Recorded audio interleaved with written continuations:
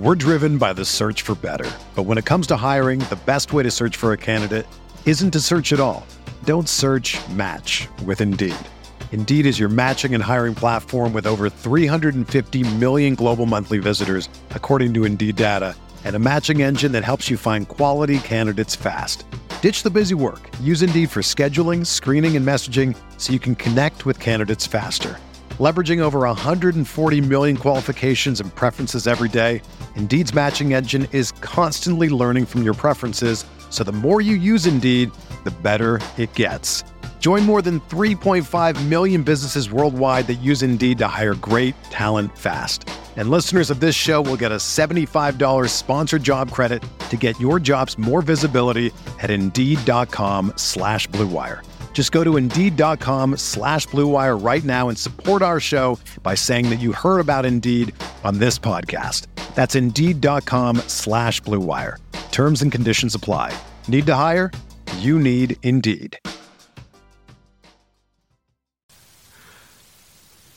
It's the True Fate Newcastle United podcast. Alex Hurst, Norman Riley, Adam Windritton and Simon Campbell, and we're here to deconstruct and analyse Southampton, table-topping Southampton 2, Newcastle United, weary, pathetic, listless, disorganised, unmotivated, all of the words, all of the adjectives, all of the negativity. Newcastle United 0, and what was a terrible evening for Bruce's side on the South Coast, live on Sky. And we're gonna obviously talk about the game today. We're gonna get into it, but we're also gonna talk bigger picture stuff, because once again Newcastle United have played a league game and have been absolutely kind of dreadful, to the extent where the opposition should have won 5 or 6-0. I don't think that's unreasonable to say. And lads, I want to start off with a positive. I noticed when I missed a podcast a couple of weeks ago for the Wolves draw, Mickey wanted to start off on a positive, so I'll follow his lead. And the main positive for me, I don't know if you agree with me, Southampton were excellent. So I want to get it off my chest. I think you have to give some credit. You do have to give credit, and that doesn't excuse any of us, by the way, any of our performance. Southampton were really, really good. It's like Mike Bassett. It's three cheers for Ramirez.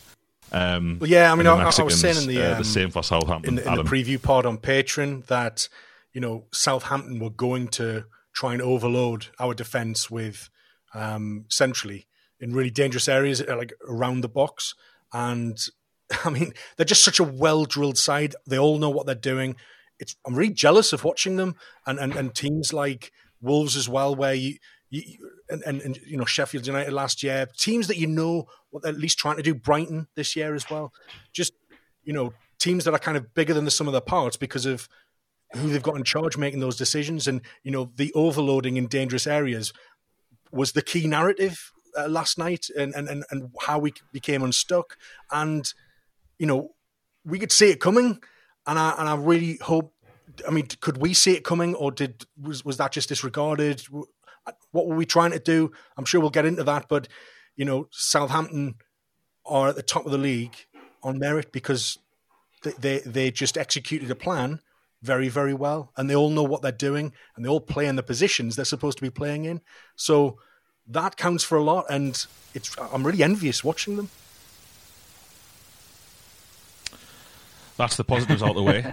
Si, let's talk about Steve Bruce. Let's talk about his Newcastle side and what you think is acceptable and what's not, because the people who are still in favour of him being Newcastle United manager, and they do exist, definitely.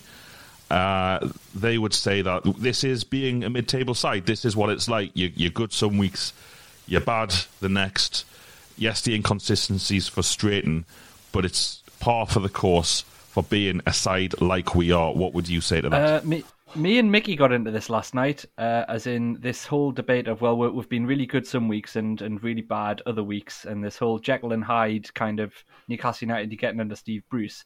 And if you really look into it, it's hard to find the times when we've been good. I mean, even the Everton game, when we all agreed it was a much, much improved performance, on reflection, and especially after watching us revert to type as we so spectacularly did last night, was Everton really that good? It was better, it was decent, and we deserved to win the game, and we just won the game. But really, if that's the best we've played all season, we're really bad.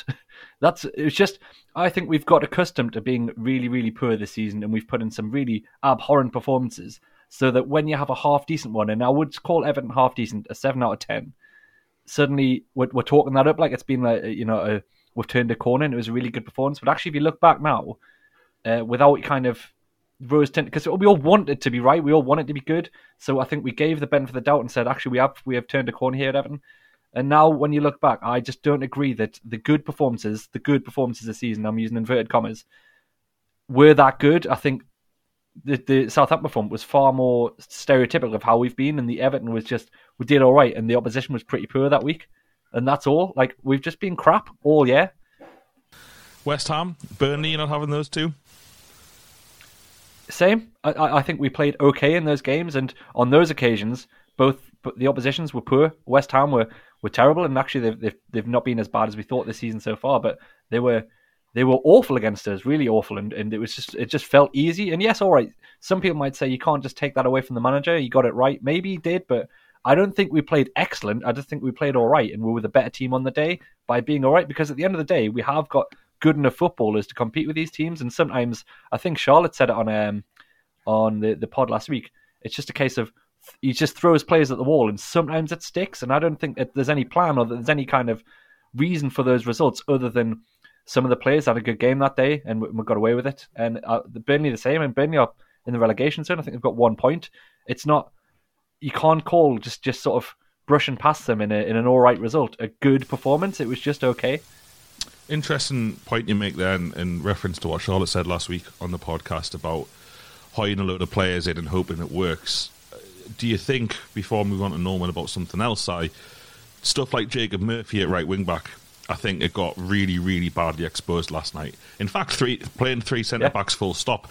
You know, me and Norman did a State of Play podcast for patrons where we talked for an hour about Bruce and about the back three and how all that came together quite nicely against Everton. But Newcastle played it against Spurs this season, were dreadful.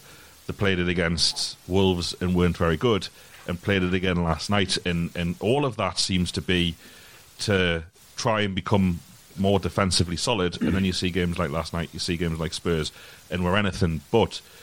Do you kind of think that Bruce finds a solution and will allow it to peter out naturally before it's almost like lurching from system to system rather than there being any coherent plan? And he's the one that keeps talking about people, and we're going to talk about his quotes later because they were quite revealing after the game. He's the one who says that fans, keyboard warriors aside, lads, put your keyboards down, stop using them as weapons.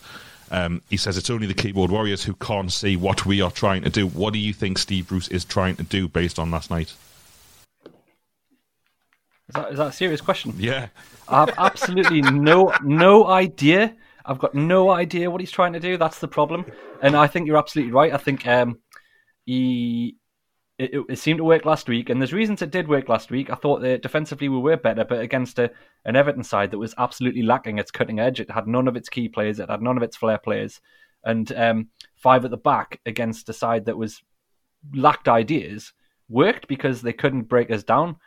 For all we talked about before this game that Danny Ings wasn't be there, he's not Southampton's only player, and it wasn't the same scenario. So Walcott, Adams, and who scored the other goal, Armstrong, all had a field day because they just pressed high, and I think you're absolutely right. It exposed this formation for what it is, which is basically you sit deep, but if a team's willing to push at you, you're going to make mistakes in your own box, you're going to make mistakes at the edge of your own area, and it's just not sustainable. And if that is the plan, it is not sustainable against a side that's going to do that. I think it only works when you get that lucky week where you come up against a side missing 4 or 5 key players and they're not really at the races. You get away with it, but otherwise, it's just not going to work. And I think the overall balance of the team just wasn't there at all, and which is, I think we argued that the balance was there against Everton, but I think you're right, it's been exposed. And this whole thing of, actually, did we play that well against Everton, or did they have a bad day? It just feels far more the latter because of what we've seen last night. Norman, Lee Ryder tweeted last night, Lee Ryder of the Evening Chronicle, when NUFC are good, they are lucky. When they are bad, they are atrocious. Fair comment, question mark. It was a really popular tweet.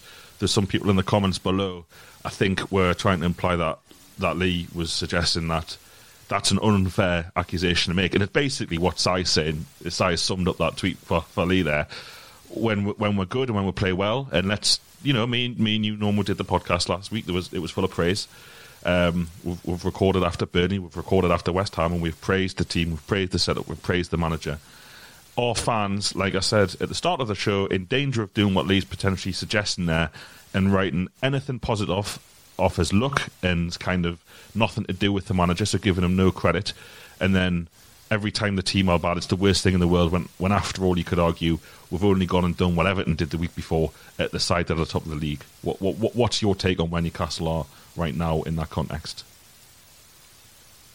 Personally, I feel that I react differently to Bruce performances than I have to, let's say, previous managers' performances. And it's because, and I did a similar thing with McLaren, I did a similar thing with Pardew, but I've been reflecting on this the last week or so. And the reason is because I've got absolutely no belief in Bruce, as I didn't have in those managers, to progress the club, to give us what we wanted. So I think a lot of the when we win, we're just lucky, is probably tied into my personal feelings on how I see, Steve Bruce at Newcastle United. This isn't a dig at Steve Bruce at all as a person, not that whatsoever. I'm just talking about my football club, Newcastle United, going forward, progressing and becoming an entity and inside that wants to do well. And I unfortunately don't believe that Bruce is the man to do that. So I've got to admit it, I'm probably tainted a lot of the time when I try and analyse Newcastle games. However, from an objective perspective, when we are bad, we are absolutely abysmal. And last night was a case in point. To a certain extent, even last night, you look at the West Ham and the Spurs performances, where, again, we were atrocious, yet we got something. Last night was basically what probably should have happened at Wolves and Tottenham had they had the rub of the green and had we not had lots of fortune, i.e. luck. We did, and that luck ran out last night. The problem I've got is that, on reflection, the media, let's say, and the club itself, or the management of the club itself, might come out and say that, Wolves was a good performance because we got a point there. It wasn't a good performance at all. And if you keep performing like that, you are going to get slapped when your luck runs out. And we got slapped last night. I think in terms of us being lucky when we win, that's harsh. It's hard. It's not only harsh on the manager, it's harsh on the players, because, when the players are good, they can be very effective, let's say. Everton, I agree with exactly what Si said there. I'll refer to Everton where Bruce said post-match last night, I know you're going to go in the comments, but he said we were nowhere near where we were 5 days ago. We weren't that good against Everton. We had a really good spell for 15 minutes. That wasn't luck, that was the players playing well. But in the context of the whole game, it was a fairly average performance.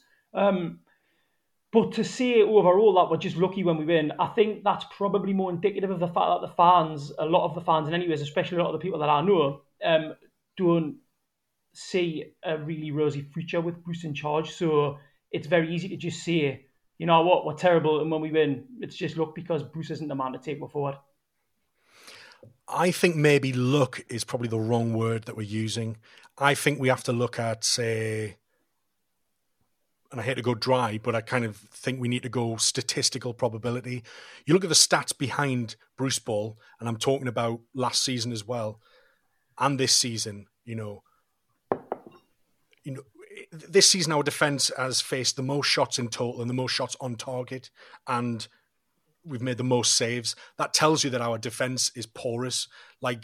I think last night was a much truer representation of Steve Bruce's Newcastle United. I think last night was a performance. It was the performance, and we gained as many points as the statistics told us.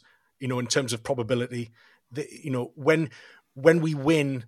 So let's look at the Spurs game when we got a penalty the last minute and we proper smash and grab draw. The statistics behind that suggest that we were lucky to get anything from that game because we didn't trouble them at all for 92, 93 minutes in that match. So I think actually last night's performance more fairly reflected the statistics behind Bruce Ball, and it's not just this is a pattern that's been going on for on and on and on. This isn't just we played really badly last night, but usually we're quite good and we do this. We don't usually do the good things.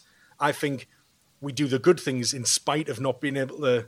We earn points in spite of not actually doing anything consistently meaningful in terms of wanting to take the game to the opponents, wanting to attack. The first few games of this season, we couldn't get a shot on target.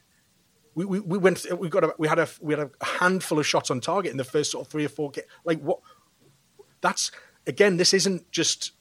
This is a pattern. This is a pattern. It's not just a one-off. These aren't anomalies, and the statistics will tell you that. And yeah, football isn't all statistics, but then the other side of it, when you're actually watching the game and you get a feel for it, and you get a vibe about, well, can we nick something from this? Are we still in this game?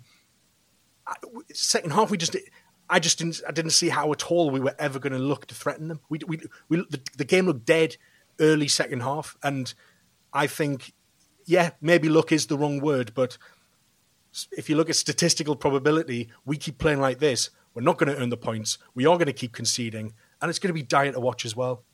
I'm not keen to just write off the word luck. I know what you're saying, Adam. Not every single victory and every point we've earned this season has been lucky, but we have been really lucky, and it's maybe not the victories against, say, West Ham and Burnley. We were the better side in a poor football match. Everton, I think we were lucky. We were lucky to play Everton with 4 key players missing. I think we were lucky to be given a soft, easy penalty that basically, tipped the game in its head. Up to that point, it could have gone either way. The games where we have been extremely lucky, Spurs away, Wolves away, to get points, and we've been lucky elsewhere. And I think that the League Cup games have been quite lucky. I think what we're getting at here, though, is that we have this kind of contrast between a group of players and a manager where we still somehow keep ourselves in these games. And I think we talk a lot about the team not having an identity under Bruce. I don't think it's that. I think we do have an identity. Newcastle has built this identity over the last 3-4 years. We've got a team of really hard workers who, in spite of tactics that clearly aren't working in some games, we keep ourselves in the match, and we somehow pluck results out of nowhere. And I think that is reflection on the players far more so than the manager when we get those results. And maybe that's not luck. Maybe that's just sheer determination. But yeah, I think we have been really lucky. Yeah, it's getting to the stage where you're listening to media coverage of Newcastle and Kelly Cates last night for Sky, and it's probably not her fault because she has to say something to try and keep neutral viewers interested. Because if you're watching that game as a neutral viewer, you're just thinking, Jesus Christ, these are shite. We don't know how good Southampton are because we were so bad. And she goes, one thing Newcastle do have the ability to do is hang in there. And it's like, she was presenting that as a positive, like, they do. And it's like, so what you're saying, Kelly, is that the thing that sets us apart as a side is we have the ability to concede lots of shots, lots of chances, but still be in the game on about 60 minutes. Like, that's it. That is what we are. That's what neutrals know us as. The team, and I wrote this in the match report for True Faith last night. Like, how would a fan of another team think about Newcastle? Like, you think, Newcastle at home, get in, we're going to have 70% of the ball, we're going to have at least 15 chances, but we still might not win because we are, whether, use whatever words you want, luck or, whether it's by design. But it's getting to the stage now, and Dubravka had this last season as well, where Carl Darlow is being both blamed for goals and as our man of the match. It's just this weird kind of contrast where, and to be fair, I don't blame him for that first goal. I think, if you're going to allow a player to volley the ball from 7 yards out, chances are it'll go in the Premier League. And again at Wolves, he pulls off probably the save of the season there when he tips the lad who shot from outside the box's shot onto the crossbar. He's pulled off 2 unbelievable point-blank saves. He saved the one-on-one. Like, if any of those, we say this every other week at the minute, if any of those chances had gone in, you don't blame the keeper. And this is where I want to take it, and I'll open it to anyone, fastest finger first here, who wants the pleasure of analysing some of Steve Bruce's comments last night to try and give us and you people listening, this is why we do it. We're not just trying to pick on him, but we're trying to kind of find a way into what goes on behind closed doors because there's so little transparency beyond there's a project or a plan and it's going to take time. He says, Steve Bruce says last night, the best team won. We didn't get anywhere near where we were 5 days ago, as Norman said. We didn't look after the ball enough and we gifted them 2 goals. We didn't handle the full press. We gave the ball away too often. We knew what to expect from them, the full press, and unfortunately we couldn't play through it. He was also then incredibly revealing when he was asked by the Sky Sports news person, did you want to see a reaction at half-time? What did you say to the players to get that reaction? He came out, Bruce said very, very honestly, to be fair, the first 15 minutes after half-time were our worst of the game, which is very honest of him to basically say that whatever he said didn't work. I don't know which one of you wants to take this, but my concern is here, it's too easy to consistently talk about giving away goals at this level. So that's number one, because why do we, it's almost like this objective thing that no one can affect. Why do we give away poor goals? Has it got anything to do with anything other than individual errors? Because I would argue, lads, that playing Miguel Almiron in a deeper role where he's going to have to protect the back five, seems a ridiculous sentence. We would have thought we'd be saying that when he signed, is going to lead to trouble, okay? Now, he talks about the high press and he talks about not being able to play through it. In the same interview, talks about giving away the ball consistently. The two are linked. We give the ball away because of the high press, but he doesn't seem to make that link, Adam. Yeah, it's really strange, and it's glad you brought up Miguel Almiron, because obviously he lost possession deep for the first goal, but it's funny because he was in the same part of the pitch where against Everton he produced one of the best counter-attacking moves that we've made all season. Like, he broke free from that left-back roll up to Wilson, and Wilson fed Saint-Maximin, was saved in the end. But Miguel Almiron, out of that midfield trio of Hendrick, Longstaff, and Miguel Almiron is our most creative out of those three, and he's our biggest tackler by about 5 times 5 or times 4 based on from the other players, Hendrick and Longstaff. So you've kind of got a player who. Why is our most creative midfielder having to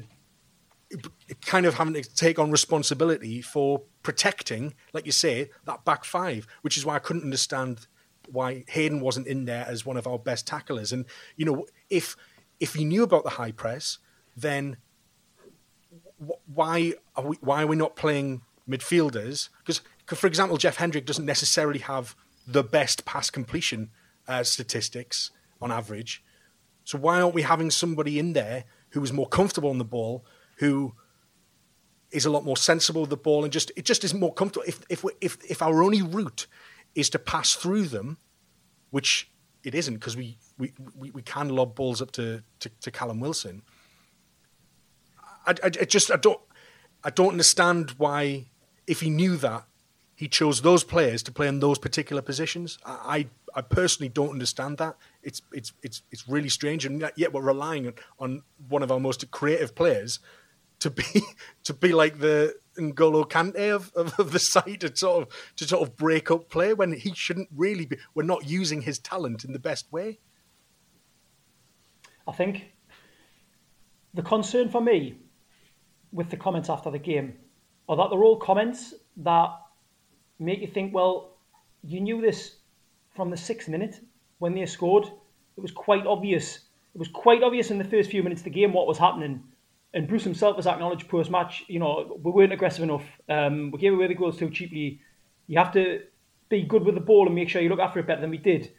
For 6 minutes in, we gifted them the first goal, then it was a difficult night all around. It's like, yeah, but it was only 6 minutes in.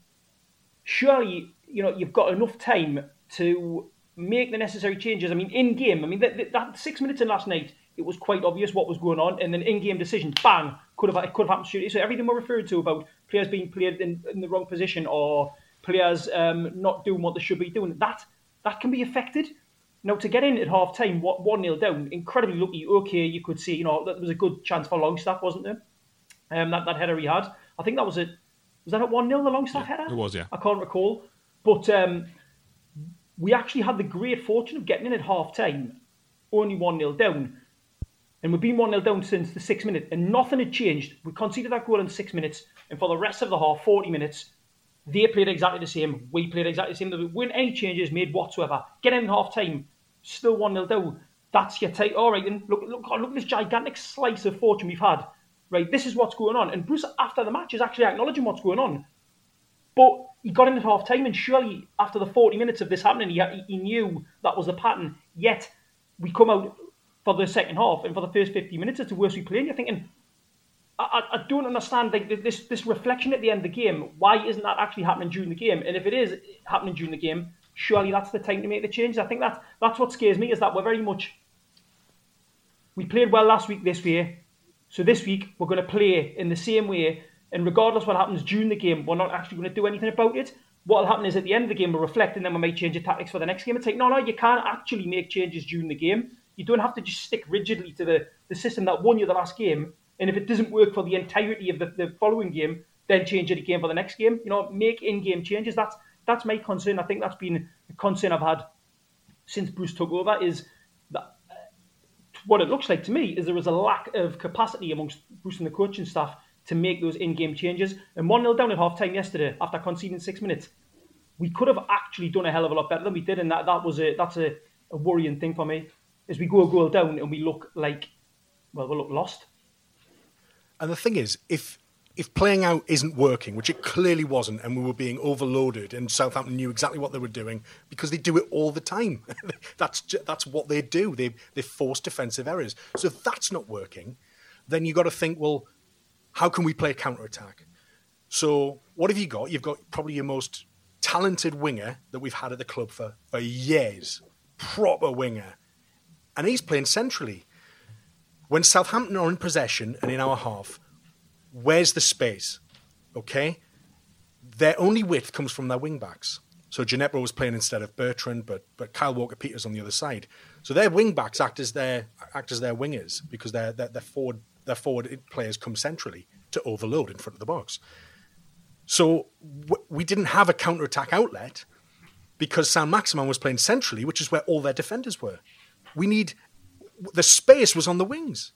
So we had to play out because we didn't have that outlet, because Saint-Maximin was already crowded. He was in the most crowded part of their half, because that's where their centre-backs are. That's where Stevens is. That's where Bednarek is. That's where the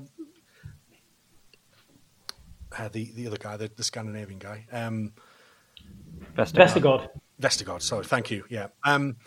But when you're playing someone like Saint-Maximin out of position, and I don't care if he wants to play there, because ultimately, if it's not helping the team and we're not getting the best of his talent centrally, why are we persisting with that? Why is Bruce bowing to that? Like, the bigger picture is, against Southampton, we needed threats on the wings forward to be able to hurt them on the counter-attack.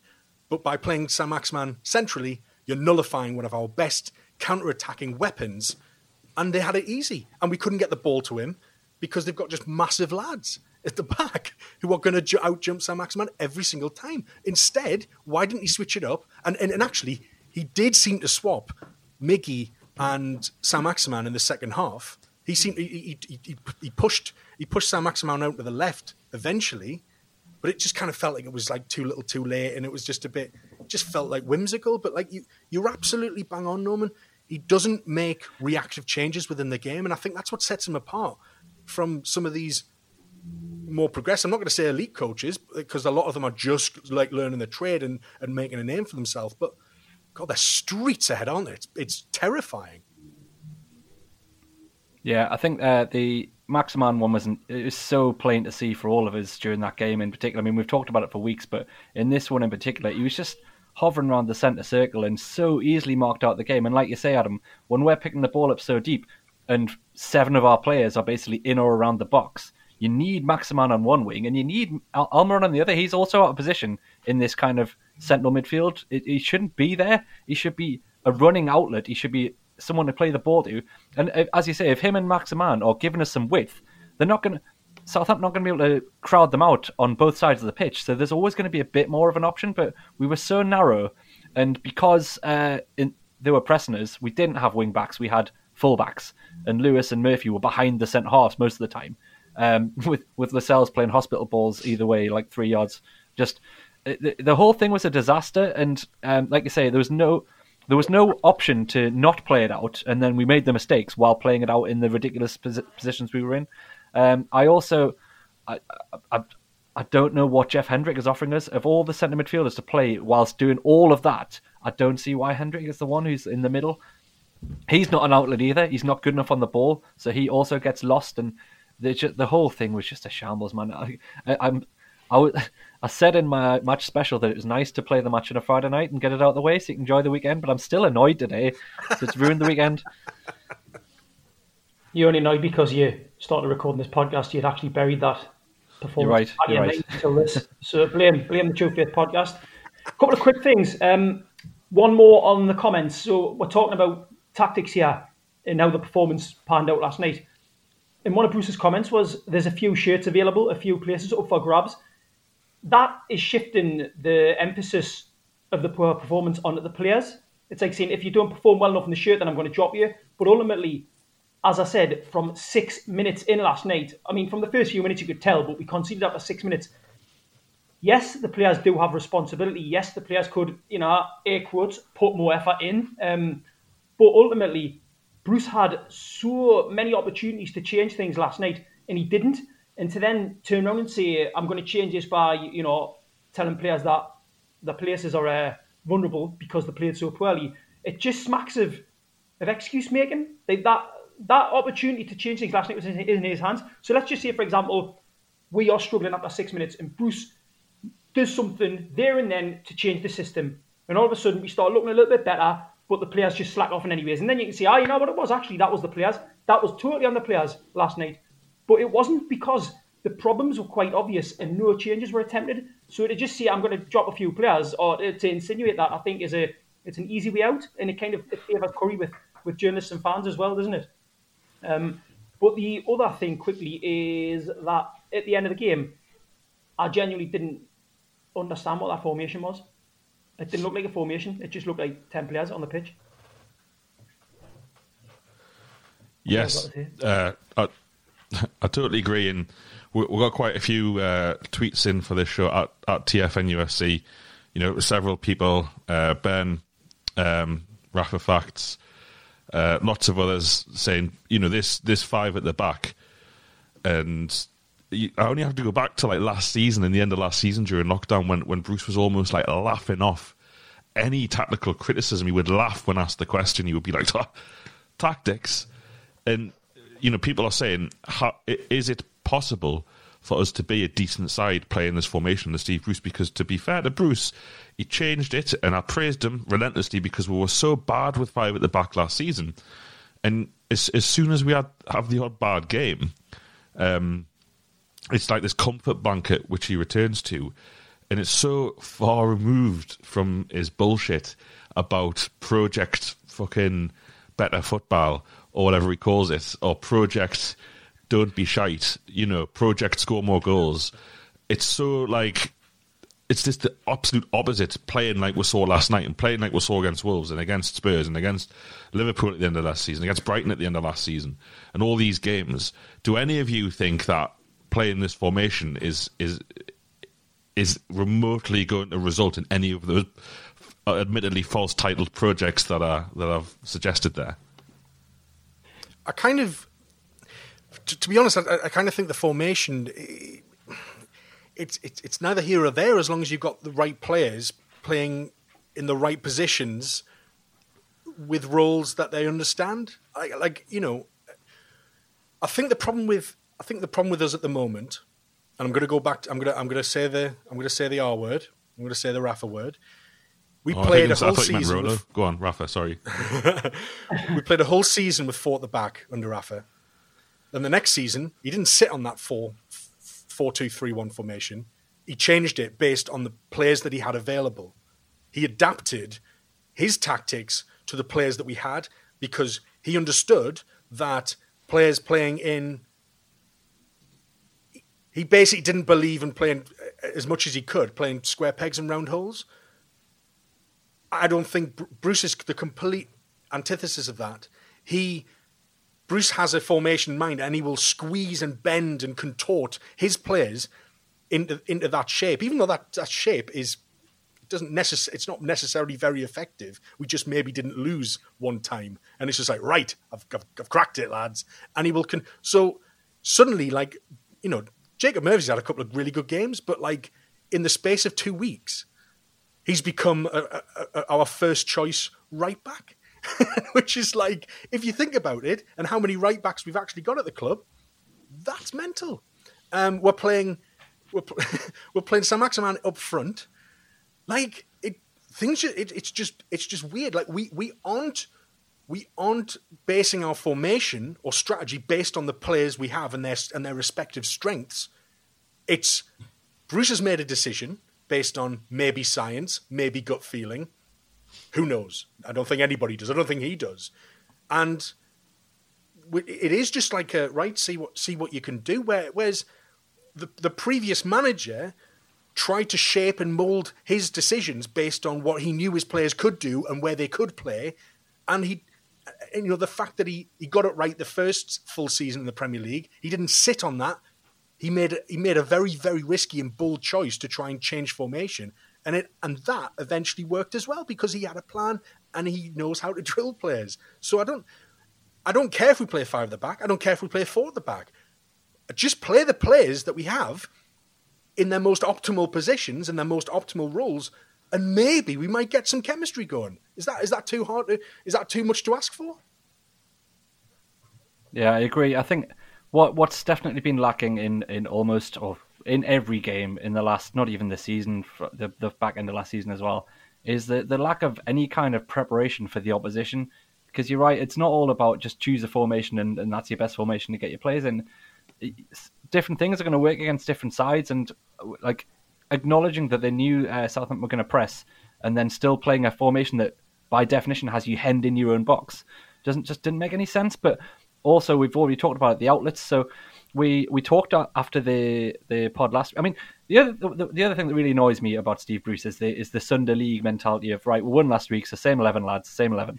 That already rules out the fact that he's prepared or thought about this game might not go the same way.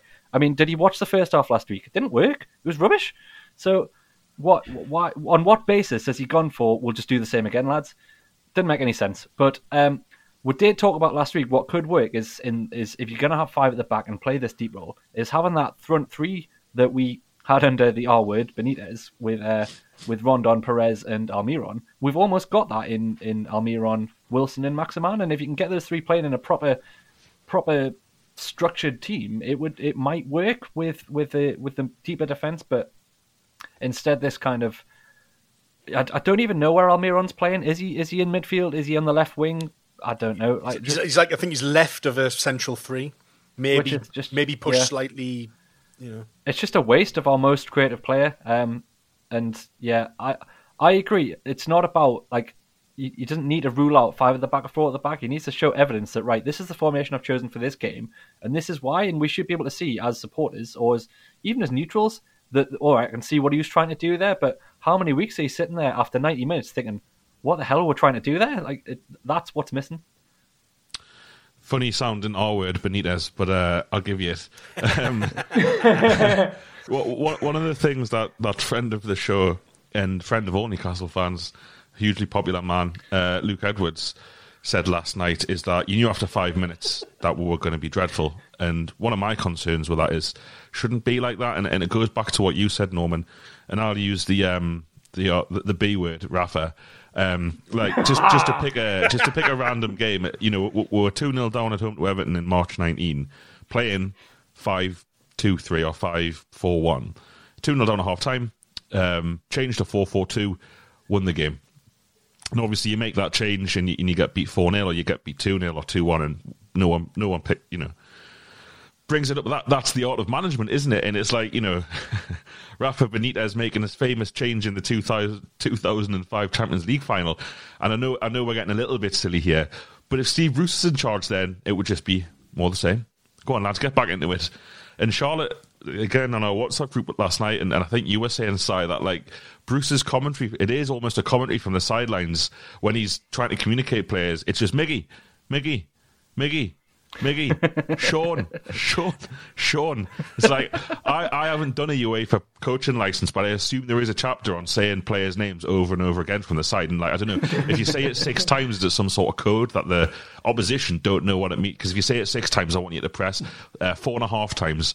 If I say it 4 and then turn away, I want you to float the next corner in or something like that. Or maybe he's just trying to shout at the players and is unable to communicate his message as eloquently as he'd like. I don't know, and that's the thing. You're always kind of assuming the worst, and I don't think that it's unreasonable as Newcastle fans to think that, because, you know, we'll talk about this season. Let's just take this season. I can think of like genuinely dreadful performances against Blackburn, Brighton, Spurs, Newport. Always laugh at that one. Newport, Man United, and Wolves, and that's a fair old body of work to analyse, isn't it? And like you said earlier in the show, Si, you know, there was some good performance, and Newcastle played all right against Burnley, and Burnley was kind of the last game that was very comfortable. Everton was comfortable in the end, but I'm starting to feel sorry, and I hate myself for doing it, because I've criticised people who say, "Oh, I feel sorry for Joe Linton." Like, people have said that because he's shite, and like, oh, I feel sorry for him. It's like, bloke's a millionaire who shit at his job. I don't feel sorry for him. But what I do feel sorry for him now is he played all right, just okay, all right against Burnley, playing behind Callum Wilson, and hasn't kicked a ball there since. Like, how is that? You know, there's this kind of, I wouldn't call it a conspiracy theory, but there is a theory that Bruce is good for Joe Linton because he's, you know, puts his arm around him, keeps him in the team, calls him Big Joe, and like, you know, he's like one of the lads. And but how damaging must it be to Joe Linton to play a position he wants to play okay, play well. He didn't play well, but just for this argument, play well. And then when did we play? Was it the start of October, that game? So like literally a month later to have played him on the right of midfield since, but a position he's never played in his career. Like that take away the results, take away Southampton. That in itself is to me, being serious for a second, that's a really worrying way to treat a player who's at rock bottom, or has been at rock bottom at Newcastle. Like, what must he think? This nonsense you heard on, I mean, the commentary last night was something else, and I get it, because the lads on commentary, they've probably travelled across the country, you had to go through all sort of security and COVID protocols, and then you're commenting fucking Newcastle again, who are shite, and you've got to try and make it interesting as they get battered by the opposition. But one of the lads saying, you know, that's why he doesn't play Almiron, because he potentially gives the ball away in the edge of the box. They shouldn't be on the edge of the box, man. He's fucking number 10. Or like, attacking winger.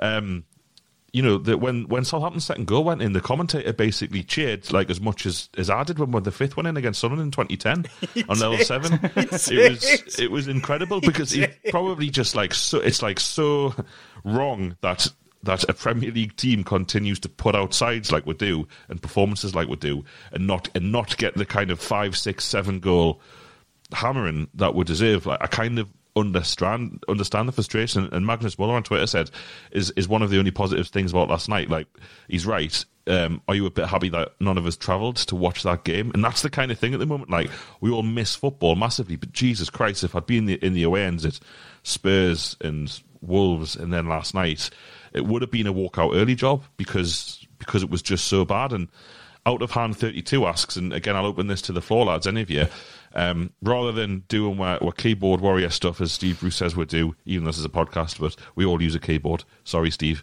Like, what, you know, Adam, I'll start with you. Like, if you're Steve Bruce, next game, Chelsea, what do you do? How do you fix this? Like, I'll have a question. I'll leave it to last, because I'm interested. I think in with Chelsea, first. obviously, they're very mobile. They're very dangerous. Werner's very quick, so we're going to have to sit deep because we don't want him getting in behind. I think just in general, maybe not. I think Chelsea's going to be a tough ask, and it would be for any manager facing that, and any team facing that. But I think, as a general rule, when you've got 5 at the back, you don't necessarily need 3 centre midfielders as well, because as has already been mentioned by Si, I think, you know, you're playing a formation that is naturally it's going to push yourself deep and back, and then you're left with 2 isolated players up top. I think we need to get closer. We've been missing some wing play massively this season. Like we have a really good crop of wingers, and we're not utilising almost any of them in a wing. None of them in a wing position. Going into Everton, I remember that they had both their first choice fullbacks out, and you think, well, what an opportunity! Have a go at their second choices on the wing, and we didn't. We didn't, because our wing backs aren't wing backs; they're fullbacks because of how we get pushed back. So, for a start, we need outlets. We've talked about this before.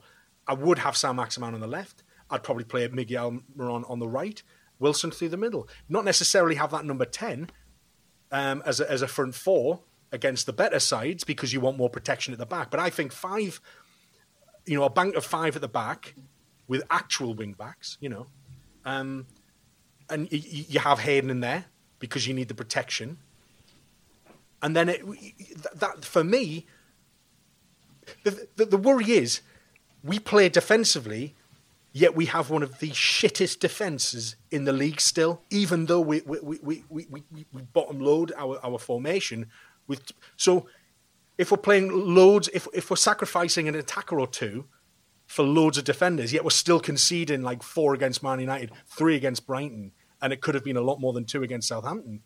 Like, I'd rather try and go for it. I'd rather have more attackers on the pitch to give them a problem.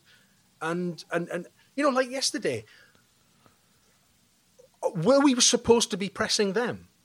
Because when they had the ball in their defence, you had one player at a time. You had Wilson running around once at a time, and then because Miggy's so far deep, he can't get, where he's supposed to be playing, he's not close enough to push the defence. So it's like, and we've seen it before, Shelby will be running around and he's like looking around saying, well, why isn't anyone else? So like on the pressing side for us, is that something that we're supposed to be doing? Is it something that they felt instinctively that they probably should be doing, but they haven't been told to? Or is it kind of been a halfway opt-in thing from Brewster saying, well, lads, maybe try and press them if you get the chance, like as a nice to have. Like, what is it? Like, it's evident that our players don't understand if that's a thing or not, because some of them are doing it, some of them aren't doing it. They're never doing it simultaneously. It's never in sync. So that doesn't feel like that is a proper, objective that we're trying to achieve. So I would play with wingers so we have more of an outlet, and I would, because playing too cautious just invites so much danger in itself. So there's a balance to be struck, and at the minute we're too defensively heavy to trouble them. And if we're not troubling them in their defensive third, then that's just going to enable them to push more people forward because there's no threat. So it'll make it worse for us defensively if we're not as attacking as we should be. I think that it's got to the point now where there's almost no point in me hoping that possible tactical changes or what you're talking about there, Adam, is going to happen. We've had this for like a season and a half now. Like, can we not just do this? Can we not see this happen? Can we not play players in the right positions? Can we not, put Maximan on the left, like you say, instead of through the centre? I think let's just take the Chelsea game for example, right? There are only 2 ways that we will come out of that game or something, in my opinion, based on the evidence I've seen in the last season and a half. Either gigantic slices of luck like we had against them at home last season. The fact that we got that win last season was, again, part of the common theme of us just getting results, like pulling results out of our backsides, basically. There's that.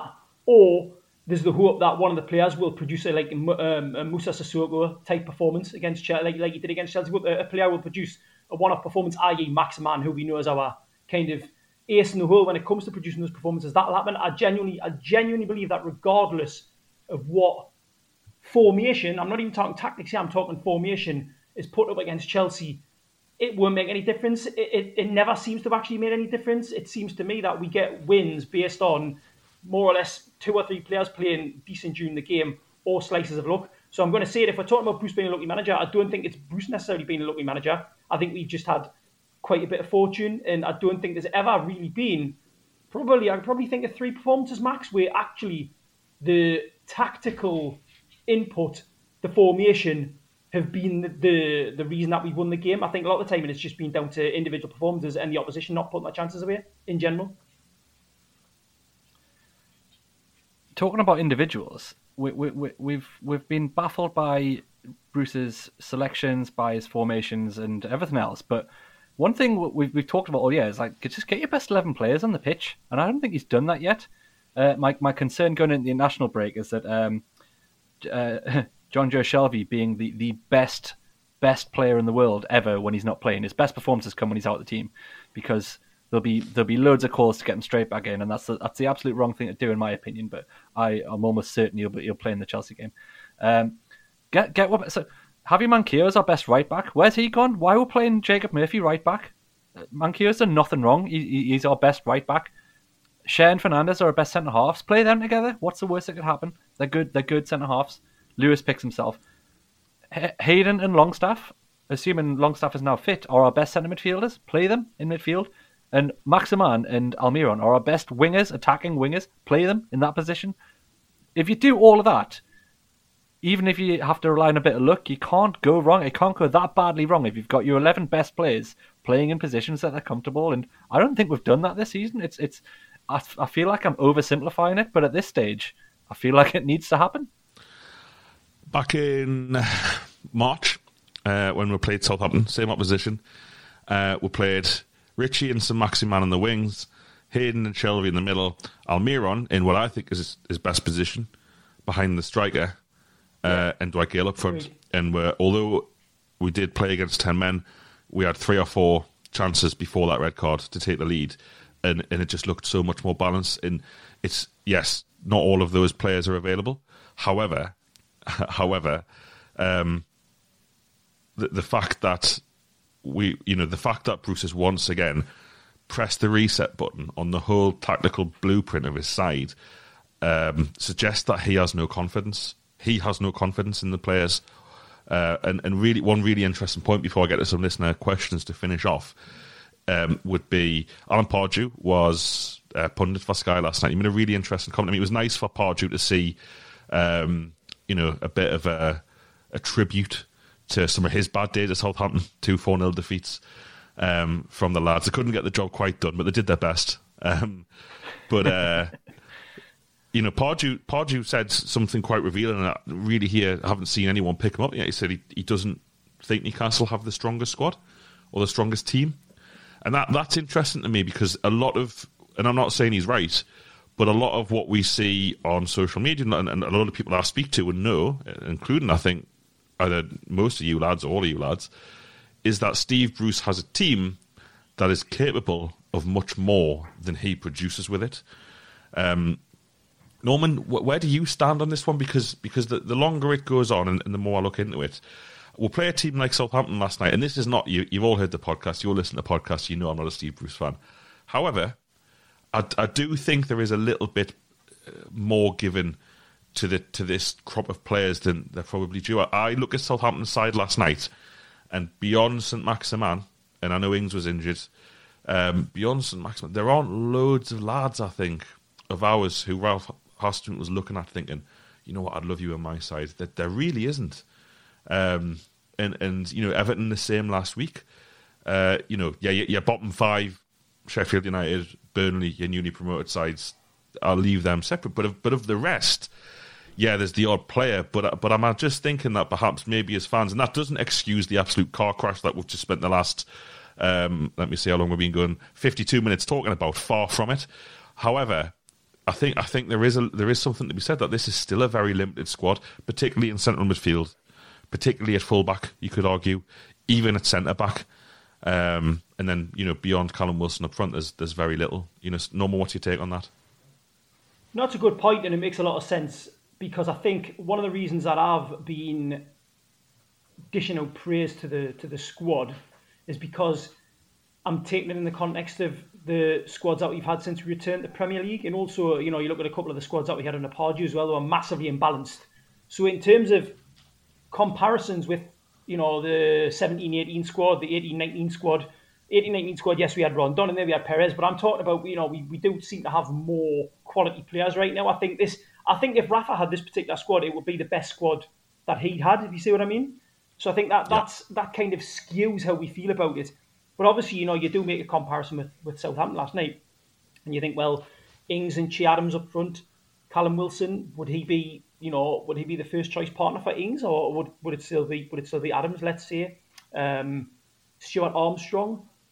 Could you make an argument that actually, as good as Maximan is, Armstrong might be a player who gives them more in a different way? I don't know. Centre halves, I actually think Fede Fernandez is a really good centre half, and he could probably get in that Southampton side ahead of someone like, let's say, like Jack Stevens, for example. But you're right. I mean, they're not. Our squad isn't necessarily as good as Southampton's, but I don't think it's that far off it in terms of ability. You think we do have players like Ryan Fraser on the bench, we do have somebody like Miguel Almiron. Fair enough, in centre midfield, Ramiro and Ward-Prowse are way better, but that's just comparing it with one team. You look across, let's say, the traditional like sort of bottom 12 teams in the Premier League. The way I look at it is okay, we might be as good as these other teams are on balance, but we've still got a nucleus of good players there, and with the right coaching and the right management, they could do a lot better. I think that's the problem. I don't think the squad is world beaten, but I think it's good enough to do a lot better than it is, and that's where I struggle.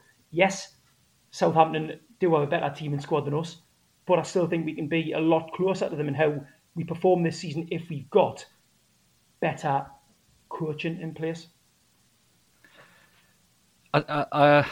I sort of agree and I sort of don't agree, Norman, because I've been saying this since the transfer window when everyone was bigging up how good a business we'd done, and I was underwhelmed. And I get that Callum Wilson is the best forward signing we've made in years, but that doesn't say much. And I will go back to what I said at the time, which was none of the top 10 teams would have taken any of these players that we've bought. We've bought players from a relegated side. We've bought Jeff Hendrick on a free, and I'm still yet to see what he's bringing.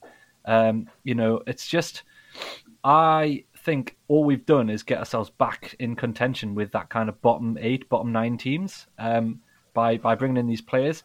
What I would say though is that on balance, especially this season, if you look at the league table, it's more like a bottom 14. Like anyone out of those teams can beat each other, and like you say, with the right coaching and the right planning for each game, you can be the best of that rest with the squad we've got. So I think that's what you're saying. I don't think we've got better players than anyone around us, really. Maybe the bottom 3, but I don't think we've got a brilliant squad. But I think we've got enough in there to do just as well as anyone else. And given the way the league is this season, this could be in the air, and it won't be because of the way things are. But I think what's more worrying is that when we lose games last night, I don't think it was because Southampton were massively superior in terms of their playing personnel. They just got it right, and we got it so dramatically wrong. I don't think you could argue that they were just much better than us man for man. They weren't, and most of the games we've lost this season weren't like that. Man U is probably the exception. They have got better players, and we were terrible, but they punished us by just being better. Other than that, generally speaking, the games we've lost, it's more just been because we didn't get it right, and it's not because we're inferior. I just think the Premier League's a lot closer than it was, maybe. So it's a bit of both. We have got a better squad than we have had, but I also think that's down to the massaging of our expectations that's taken place over the last 10 years, and that takes me back to the point I made at the start of the show, the expectations of each performance. So where the Everton game suddenly became this brilliant performance at Newcastle of being class, they weren't. This is just how far down our expectations have been managed, to the point where a decent average performance is a brilliant performance, decent average signings are brilliant signings, and a decent average squad is a really good squad. None of these things are true. It's just where we are mentally. I think it all, again, comes down to the coaching and the philosophy and the vision, and it's less about the personnel, but it's about the personnel knowing their roles in a wider system, and this is what we don't have that most of the Premier League clubs do have. You look at a couple of years ago when Rafa Benitez was getting... We were top 8 defence 2 years running. 2 years running with the players that we had. Other Premier League managers wouldn't be looking at our team now and saying, I wish I had him. Because guess what? None of our players are actually playing or excelling in a particular system. So how would they even know if they fit into our system if they're not even playing into any discernible system or philosophy right now? You're telling me that a couple of years ago, other Premier League clubs weren't looking at Dubravka, Cher and Lejeune, all signed for about a combined £15 million, and looking over and just saying, Jesus, they're good. For 15 million quid, and they've got one of the best, they've got almost the best defence outside the top 6. with these guys, and they've spent 15. You're telling me people wouldn't have been envious of that and having a look at those players. Now they wouldn't touch them. Nobody would touch us because none of our players are excelling, because none of them are playing in a very good, in any discernible tactic or style. So nobody's actually playing as well as they can do because the whole team isn't, and the coach isn't getting the best out of them. So at the minute, no, I don't think anybody. I don't think our lads could get into other sides. But when we're playing well in a system that works and it's clear that everyone can see what's been, what we're trying to do, damn right people would be looking at Hayden and thinking, yeah, I love him on my side, and it's just about where we are at now. We don't play well. These players, therefore, don't play well, and so nobody's going to be looking at them. Just to back up what Adam said there, you think of the end of that 2017-18 season, Jamal Lascelles was being linked with moves to Chelsea. That's how good our defensive performances were. And you can bring it into the team now. You look at Callum Wilson a couple of seasons ago when Eddie Howe was doing a decent job at Bournemouth. Wilson was being linked with £60 million moves to Spurs and to Leicester. So, yes, we can say that the squad isn't particularly good, but those players are definitely capable of a lot more with the right coaching. If Jamal Lascelles at the end of 2018 is being talked up as possibly getting into Gareth Southgate's squad, if John Joe Shelby is, then something must be happening on the training ground to make them look better than what they are. If right now they're not that good, it's a bit of both. The players will perform a lot better when they're being coached properly, and the manager, the coaches themselves will get a lot more out of the players if they're good coaches. It's a balancing act. It's none of the players are naturally fantastically world class, but dear me, I think they've got a lot more in them than they're showing at the moment, and I don't necessarily think that that's their fault or it's because they've got a lack of ability. We're going to finish off with some listener questions. Thanks to everybody who tweeted in at TFN UFC. Lads, because we've been going for over an hour, I thought we might struggle to get half an hour done today, but such is Newcastle's terribleness that we've got a lot of content out of this one. I'll just go to one of you for each of these answers and try and keep them quite brief, okay? Norman, I'll start with you. There's a few people asked this. Anyway, Steve asked it as well. If you want to sack Bruce, who would you like to realistically get the job? Great question. I think Eddie Howe available, and despite how it went from at Bournemouth last season and to a certain extent the season before, I still think there's a very good manager in there, and I do like the fact that he has a bit of a philosophy. I think he would be a realistic target. I would like us to kind of cast our net a bit wider. You look at, I've mentioned this before, and I know Brighton aren't going great guns this season, but I do like how Graham Potter has a philosophy. It's something I could buy into. They would be my idea. The guy at Brentford, I think, is a very good manager. He also has a really good way of playing. So there's a few names, but to think of specifically on the spot who I'd want, it's a tough one. Majestic Pillow Sai asks, what sort of project did Bruce sell ASM to sign a new contract?